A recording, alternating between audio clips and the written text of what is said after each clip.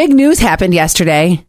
The guy who killed Natalie Holloway confessed. I read it. I was so excited because I'm so excited.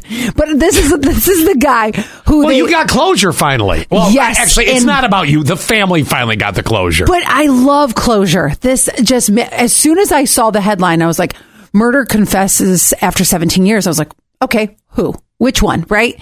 And then I see Natalie Holloway and no. Mm-hmm. I remember... When I first moved here, like this was one of the... It was 05. Yes, exactly. So this was a big story because, yeah, I was transitioning to just moving here. But I remember it was a big story. And I remember being at HealthWorks on the treadmill and reading like, okay, we have this suspect, this suspect, this suspect. So this has been going on for so long.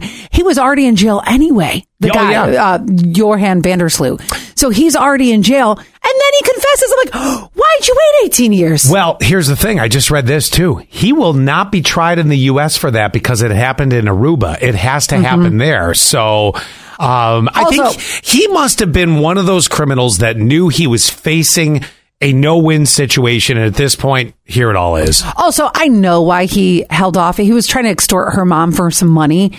So that's also one of the reasons why he wasn't like, hey, it was me. You know? Yeah. Also, yesterday, I was having a heck of a time because I was trying to switch credit cards on my Netflix because I had my account attached to Netflix. Well, now we have a joint house account. Sure. So I had to log in, do all that.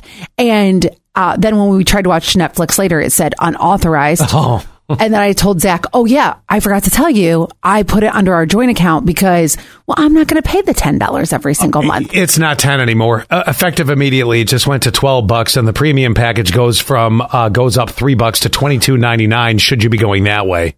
Can't I be grandfathered in? You know, wouldn't that be nice? Like the old cell phone packages where you're like, yes, I'm the one person that still has unlimited because I haven't changed my plan in 20 years. Mm-hmm. Eventually, they even squeezed me out of that, though.